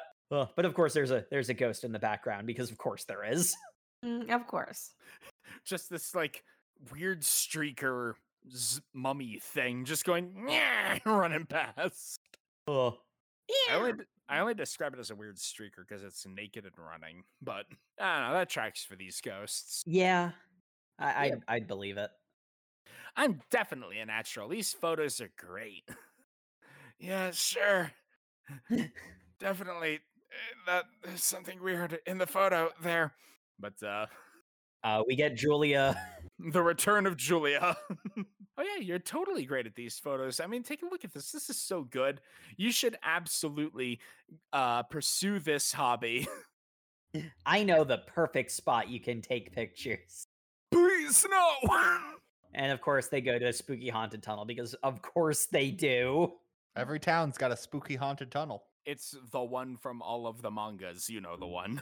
But here we have my favorite, cascade of misunderstandings. Because Miko's like, rocking my shoe. Let me get rid of that. I love this. Oh, lost my balance. And she falls over and catches herself. And Julia's seeing it as her doing this 8 trigrams spiritual barrier. Meanwhile, Miko is so cool in Julia's head. Yeah, Miko's a rare case of actually no thoughts head empty. She's just standing up. She has no idea what's going on. Unfortunately, this tunnel is super freaking haunted. So I think everywhere is haunted. Yeah, what place isn't super freaking haunted in this manga? Every third person has to be a serial killer. Just even this out in any way. It always supports the theory that it has to be just an epicenter of spiritual activity. Or something. We get the attempt of getting through the tunnel. It doesn't go great. There's a barrel. The barrel Spider-Man. Yeah, I think I designed an exalted god to be like this once. And to be clear, that isn't Sam's Spider Sona. That's something else. As Hana is obliviously walking through the tunnel, Miko is desperately yelling for her to get out of the way as Oil Barrel Spider Demon is Shadow Wizard Money Gang. Shadow Wizard Money Gang. We love Oil Barrel Spider Demon. We love killing casting chains. It grabs and destroys one of the ghosts, which go in sicko mode. Julia can't see the barrel thingy. She can see the ghosts getting bodied. So of course that must mean Miko is even cooler. Her spiritual power is insane. Did she say spider when she pointed like that because she was setting up a mass exorcism, like some sort of spider web? No, you weirdo. You freaking Chunibyo. No, that's not what happened. Thankfully, this cascade of cock-ups actually does result in the barrel monster noticing them. And this is where we get our first definitive idea or our first definitive confirmation that the monsters knowing you can perceive them puts you in immediate peril. because the barrel demon, like Julia thinking that she's exorcised one of the demons when it was just one of the casualties, is like, did you see my power? Look, I did it. I got rid of the ghost. And the monster's like, you see us, and is about to go and, body her. But that's when the weird little shrine maiden spirits show up and kick its ass and make it, slink away. Beat up and defeated. Mm-hmm. And one of the little shrine maidens just looks Miko dead in the eye and raises a single overly long finger. 1. Everybody gets 1. Everybody gets 3, according to Goat God. Yep. Thrice. But she might not make that connection. At least that was my takeaway of like, why Yeah. are you doing? Quite reasonably, Miko is too freak the hell out to put that math together. Yeah, you can. You see in her head that like she has all the pieces. She's probably going to get it once she goes home and has time to think about it. But she's blue screening pretty hard. And then they decide the tunnel is too spooky. We should go home. We end on a very cute note when they're heading home on the bus, and Hana takes a group selfie of them with Miko and Julia both freaked the hell out. But she sends the picture to all of them, and Julia's like, I have friends now. I'm gonna make this my wallpaper, not because I like them or anything. Well, no, she's saying I must be strong and not make it my wallpaper, as she is currently making it her wallpaper. The other thing I didn't notice until I've been thumbing through it for the podcast. What's your favorite MD's donut? And she says the mushroom muffin. And I don't know how I missed all of the mushroom stuff on her. She's got the hair. Her pigtails have mushroom ties. When she's picturing herself as a mighty spirit medium, the hem of her hood is mushroom patterns. And she's got like a mushroom hoodie too. Mm-hmm. She's a really fun guy. Oh, jeez. We end on the cute little nonsense chapter of Miko and her little brother going shopping for their mom's birthday. You get the comedy beat of, yes, we will take this one. No, I'm not going to change because there was a horrifying ghost in there. I'm never going in that stall again. Can we talk about how weird the not dead shopping attendant was, going like, oh man, a brother and sister shopping. I totally ship that. It was weird. Yeah, she seems to have been a fan of Sis Confidential. I'm just saying, there's more listeners than you'd expect. I hate it. He's acting like a boyfriend. It's so cute. What? Lady, what? And meanwhile, inside the changing room is another attendant whose neck is twisted around like 6 times and has a dent in her skull. Yeah, I'm gonna be honest. If I had to guess a cause of death for her, probably car accident. Mm-hmm. Because one side of her body is significantly worse than the other. So yeah. The size is perfect. It looks wonderful. I found something to go with it. Please stop. Hey, sister, you done? Oh yeah, I'm done. Hey, can we just pay for this and leave? I don't want to change out of it. Isn't that for mom? To be fair, little brother does not wait for her to confirm she's done changing before he just rips the curtain open. Yeah. Did she take a liking to it because her brother complimented her? That's super cute. Okay, lady, please. Please stop shipping them. Stop. I like the running theme that the little brother is only interested in clothing that has animal faces on it. Yeah, because he gets sawfish. And he said that the dress would be cooler if it had a lion on it. But yeah, Miko ends up wearing the dress they're buying their mom for a present home because she doesn't want to change out. So she's on the bus, is sitting there. Little brother's fallen asleep and about to drool all over the dress. So that's going on. And we get literally the most horrifying monster we've seen. This thing, like, wiggity whack, get into my sack. It's got the raincoat. It's got like cockroach legs poking out of the raincoat. Its face is this like simultaneously like mummified, but also like split mouth wide open, unreasonably big smile, one eye blacked out, the other cataracted. It's carrying an axe and a sack. It is And has mouths on the side of its face where its ears should be. Don't forget that part. Yep. And the most hideous part of all, it has braces. Yeah, right? Awful. Adult braces are the worst. And as it's going, psst, psst, psst, psst, psst, psst, psst. Just beatboxing. It's beatboxing, and it starts swinging its axe, whack, whack, whack, chopping at the neck of everybody in He's line. whacking and slashing. He's hacking and whacking and slashing, chopping that meat this all the way down the subway car.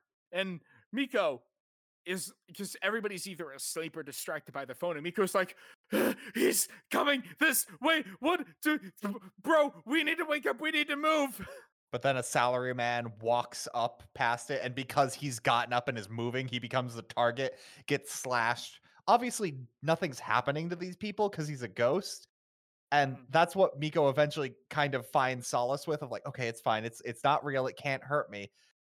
And then she notices the girl next to her has some kind of weird aura coming out of her because she's possessed. She's find out later. She's like breathing out some sort of black mist. Her eyes are sort of heavily shadowed. The ghost chops her. There's a spray of blood.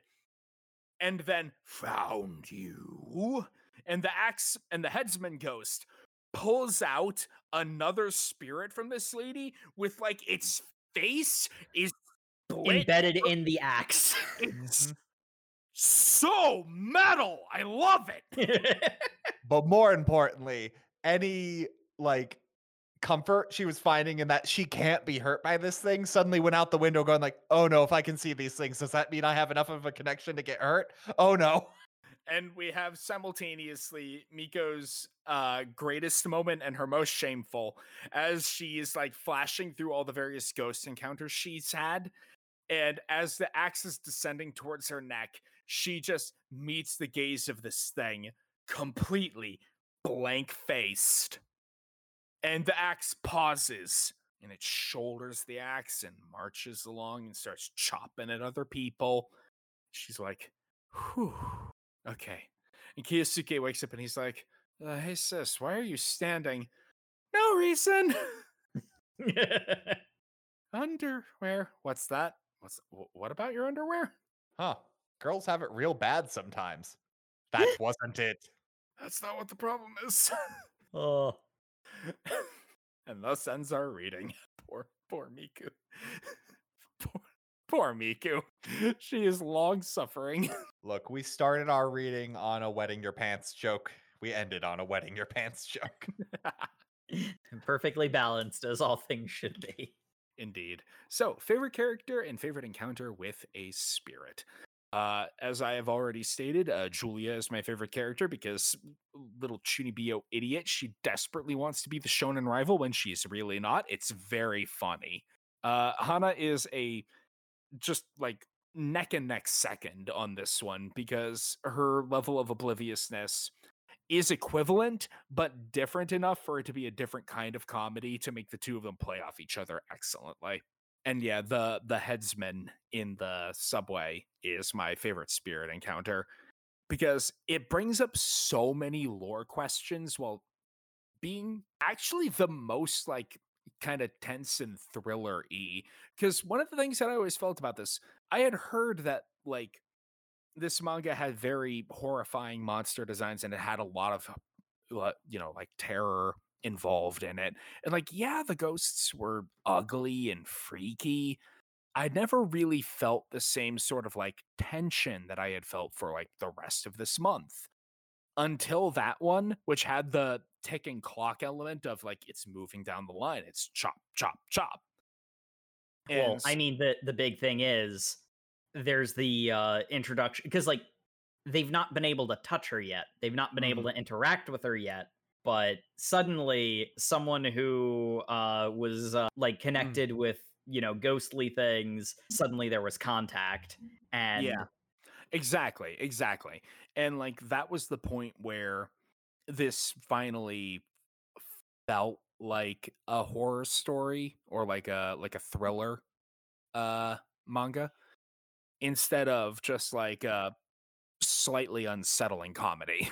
It changed to an actual horror piece rather than feeling like you're watching Miku read scary stories to tell in the dark under her bed sheet with a flashlight. Yeah. Exactly. And that's why that one was my favorite. So Matt, how about you? Favorite character, favorite spirit encounter? That's a good question. I guess I gotta go with Hana. Hana's pretty good. I found the most joy reading her stuff. Favorite spirit encounter, though, I am gonna go with the chapter with her dad, just because I found that very heartwarming. I don't know. It was also kind of the saddest one for me, because it's the implication that she can't talk to her dad because that carries just as much risk as anything else. That one definitely made it feel like instead of just like I see ghosts, it's I see ghosts. I see departed people. Mm-hmm. That makes sense. All right. Jay, how about you? Favorite character and favorite spirit encounter? I have to agree. Hana is Hana. Hana is Hana. I guess I just never put the two to two together, but yeah. There were certainly times that she kind of moved the story along and kind of gave some levity to an otherwise very, very heavily horrific existence. But I would have to say my favorite encounter, that being said, has to be the 500 yen coin and the little goblins. They're just little guys. I They're just little short kings. know. Oh my god. Every last one of them. Shut up. Oh. And Jacob. God, I love Hana. God, I love Julia. I love Granny too. Granny's pretty great. Like the whole aspect of I'm gonna give up my charlatan ways and be a proper spirit medium, and I'm retiring now. Never mind. That was one of the best jokes in the whole thing, and I wish she'd come back. But man, to me, best character's gotta be Miko. Like the purity of the friendship between her and Hana. It's just like she's so endearing, that she suffers through all of this and no sells everything. She's the reason why the comedy works. Like she's the glue that holds everyone else's jokes together, and I really appreciate her for that, and also for her friendship with Hana. And I'm rooting for you, Hana. I don't know how it will go, but I'm rooting for the Badger. He's really got the fan he needs. you're not wrong. Anaconda Anaguma. I'd love to give a different one, because like I really liked the shrine encounter. I liked a lot of the encounters, but in all honesty, the best one to me was definitely the dad. The simple fact is, you read it, you get to the panel that shows the picture on the shrine, you stop, you quickly finish the chapter, and then you just read the whole thing again. That's the only thing you can do. That was the chapter that made me go from, oh yeah, this is pretty good. I'm having a decent time with this, to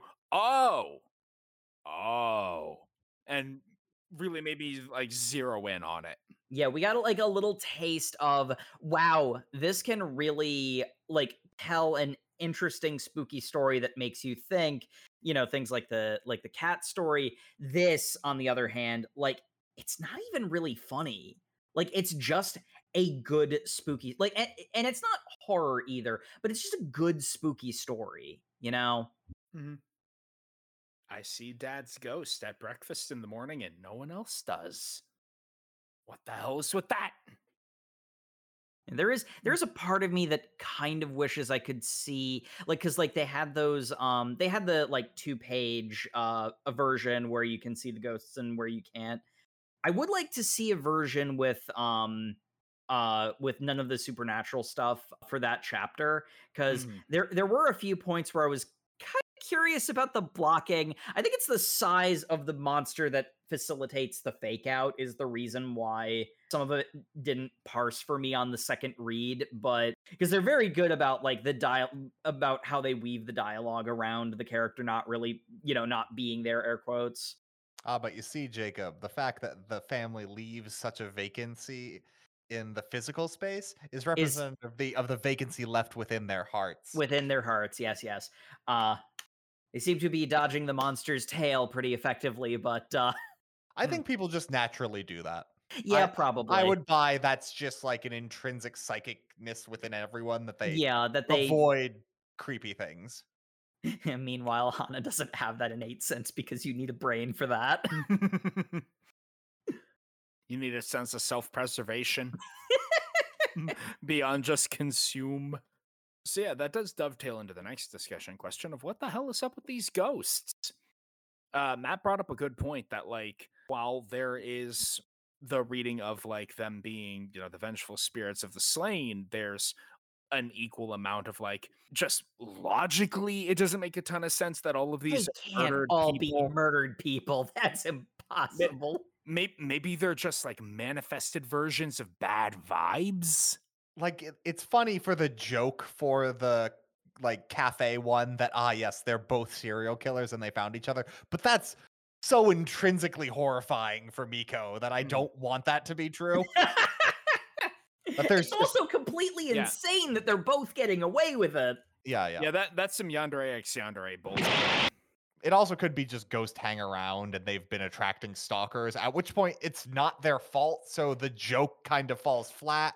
But, but whatever. That's not the point of that chapter. The point of that chapter is they're serial killers and they found each other. Haha, funny. Moving on. It's playing on that horror chestnut of we're going for a vibe more than a cohesive thing. So I've got a theory that I think I've brought up I've been mentioning it casually. The cat angels completely ruin, but I'm willing to discount the cat angels because they happen so early. Is that all of the spirit world looks kind of gross as they like age and decay, and there's like a natural cleaning process to get these old spirits out of the way, and those are like these bigger spirits that are like demons as opposed to ghosts. And that also comes in with the fact that Chunibyo, number one girl, can only see ghosts and like the little minor spirits. She can't see the like big garbage collectors that come through and wipe out everything else. Yeah, that fits with the Axeman too. Even to addressing the cat spirits and the guy, like clearly the guy's wife. One thing I'd say that's sort of like, I don't think that breaks that theory, because one of the way I read their design was that they were at complete peace. They didn't have any kind of hangups. They were just staying to watch over the person they cared about the most. And that's the reason why they're not grotesque. Whereas everyone else has unfinished business. Like they're either fighting to protect the shrine or, angry about something and, therefore acting in, like acting out in some way. And that's why they're grotesque, whereas the cats and the wife aren't. Which kind of goes into one of the things I thought of, which we mentioned during, but like the idea that the monster devouring the ghosts isn't necessarily evil, but like might be a path to the afterlife. Like, because the thing is, we see the husband ghost, he's able to pass on his message to his surviving wife, and then he goes to that queue. It's very much the case where that's definitely an optimistic read of it, but I don't know. In a lot of cases, a lot of the ghosts, there's definitely like the risk of acknowledging them might instantly kill you, but a lot of the ghosts don't honestly seem that bad. Like they're just kind of there. A lot of them seem very lonely, though, is the big thing, and you don't want to draw attention to yourself. Otherwise... Yeah, exactly. Yeah. It's smart for Miko not to acknowledge them even when they're not like actively threatening, but like I don't know, there isn't that much of it, like, until that last chapter that we read, there isn't that much of a sense of danger to this story. I guess 14 as well, because the She was almost killed in the tunnel is the strong yeah, implication there. yeah, that Yeah, the oil barrel demon was pretty bad. yeah, so but like the majority of them are spooky but not necessarily super threatening.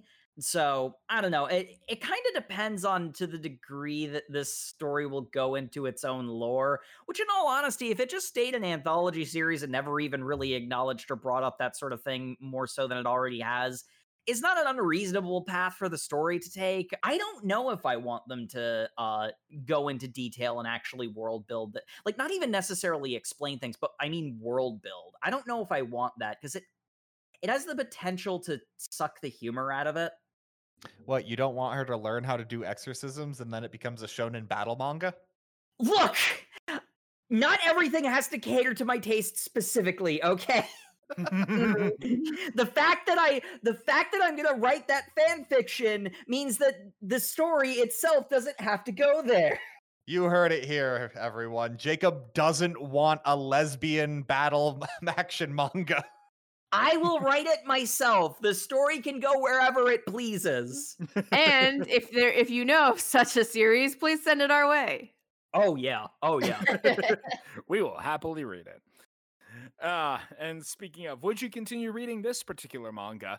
For a lot of it, I was, I wasn't not gonna read more of it, but I wasn't invested either. And then we hit, the ghost dad. Then we hit the shrine chapter, and oil monster, and it's like, okay, so this has a bit more meat on the bones than I originally thought, and now I'm interested. I will read more because I want to find out more, and I just want to see if Miko can ever catch a fucking break. Reverse order. Jacob, would you continue reading? Kind of in a similar state as Sam, where it's funny jokes. Like there's so many things that I want to catch up on, so many things I want to keep up with. So it's one of those ones where it's like, yeah, this is great. I don't know that it's high enough on the list that I'll get back around to it. Sort of the big thing for me is they're definitely at the very least teasing the Hana Miko ship, and I want to see if that goes anywhere. like that's even a case of just me being genuinely curious if they're going to do anything with that. And then also, and again, I don't know if I want, like, obviously cater to my taste. If this turns into a freaking shonen series where she learns to be a spirit medium, like, obviously that's going to cater to my taste, but also it's really not what this manga is. And I want to know more about the lore. I want it to world build, but I also don't know if that's right for it. And in a weird way, that intrigues me, that I want to see what, direction that will fall. It's almost the case where, like, I'm curious about how much, I don't know how to phrase it, but like that sort of uncertainty of the direction it's going to go, whether it's going to give answers or not, has kind of suckered me into continuing. All right. And Jay, how about you? Would you continue reading? Absolutely. And I feel like this has been long needed in my rotation. Because it kind of fills the same niche as Frankenfran and Taylor Brown Hanaka-kun. I don't know, kind of campy, but it still has a bit of that horror, but not just full on, dare I say, gore that or sharpness to it, kind of like Junji Ito has. So that's why I feel this suits that need. All right. And Matt. Yeah, I feel like I'm on the fence, but I'm gonna fall off the other way from Jacob, where I really liked the part with the dad. That definitely gave me some questions about what's going on here. But also the dear God is really cool. But like the fact that was buried in so much that at this point I'm pretty sure I've got a clear idea of what this manga wants to be. It really doesn't give me the faith that those questions will be answered in I think they'd be given satisfying answers, just not in a timeline I'd be happy with. Yeah. So I'm not really that interested in continuing this. All right, fair enough. And everybody, thank you once again for tuning into the Over Manga Cast. As always, you can find us on all of your social medias, where we are at Over Manga Cast. You can also find us on YouTube, where you can like, comment, and subscribe. We have our backlog there. The episodes go up on a 2-week delay. If you want our up-to-date stuff, you can head over to overmangacast.com, and that even has a place where you can leave comments on individual episodes. Tell us how you felt about the series. Tell us why Granny is actually Best Girl. Tell us other series that we could read. If you have that lesbian shonen battle manga, please send us a message. Yeah, and always we appreciate reviews in any and all form, and recommendations are always appreciated. This right here was a recommendation. We wouldn't have read it before because I had the misconception that it was just spooky jump scares, and how would we talk about it? But here we are at the end of an episode, so I was wrong. That's right, Sam. Clip this. This is the only time you're hearing me say it. We actually have multiple clips of you saying this. I don't think that's true. You can reach us at overmangacast@gmail.com, where you can email us whatever you want, or just go give us reviews on any podcatcher of your choice.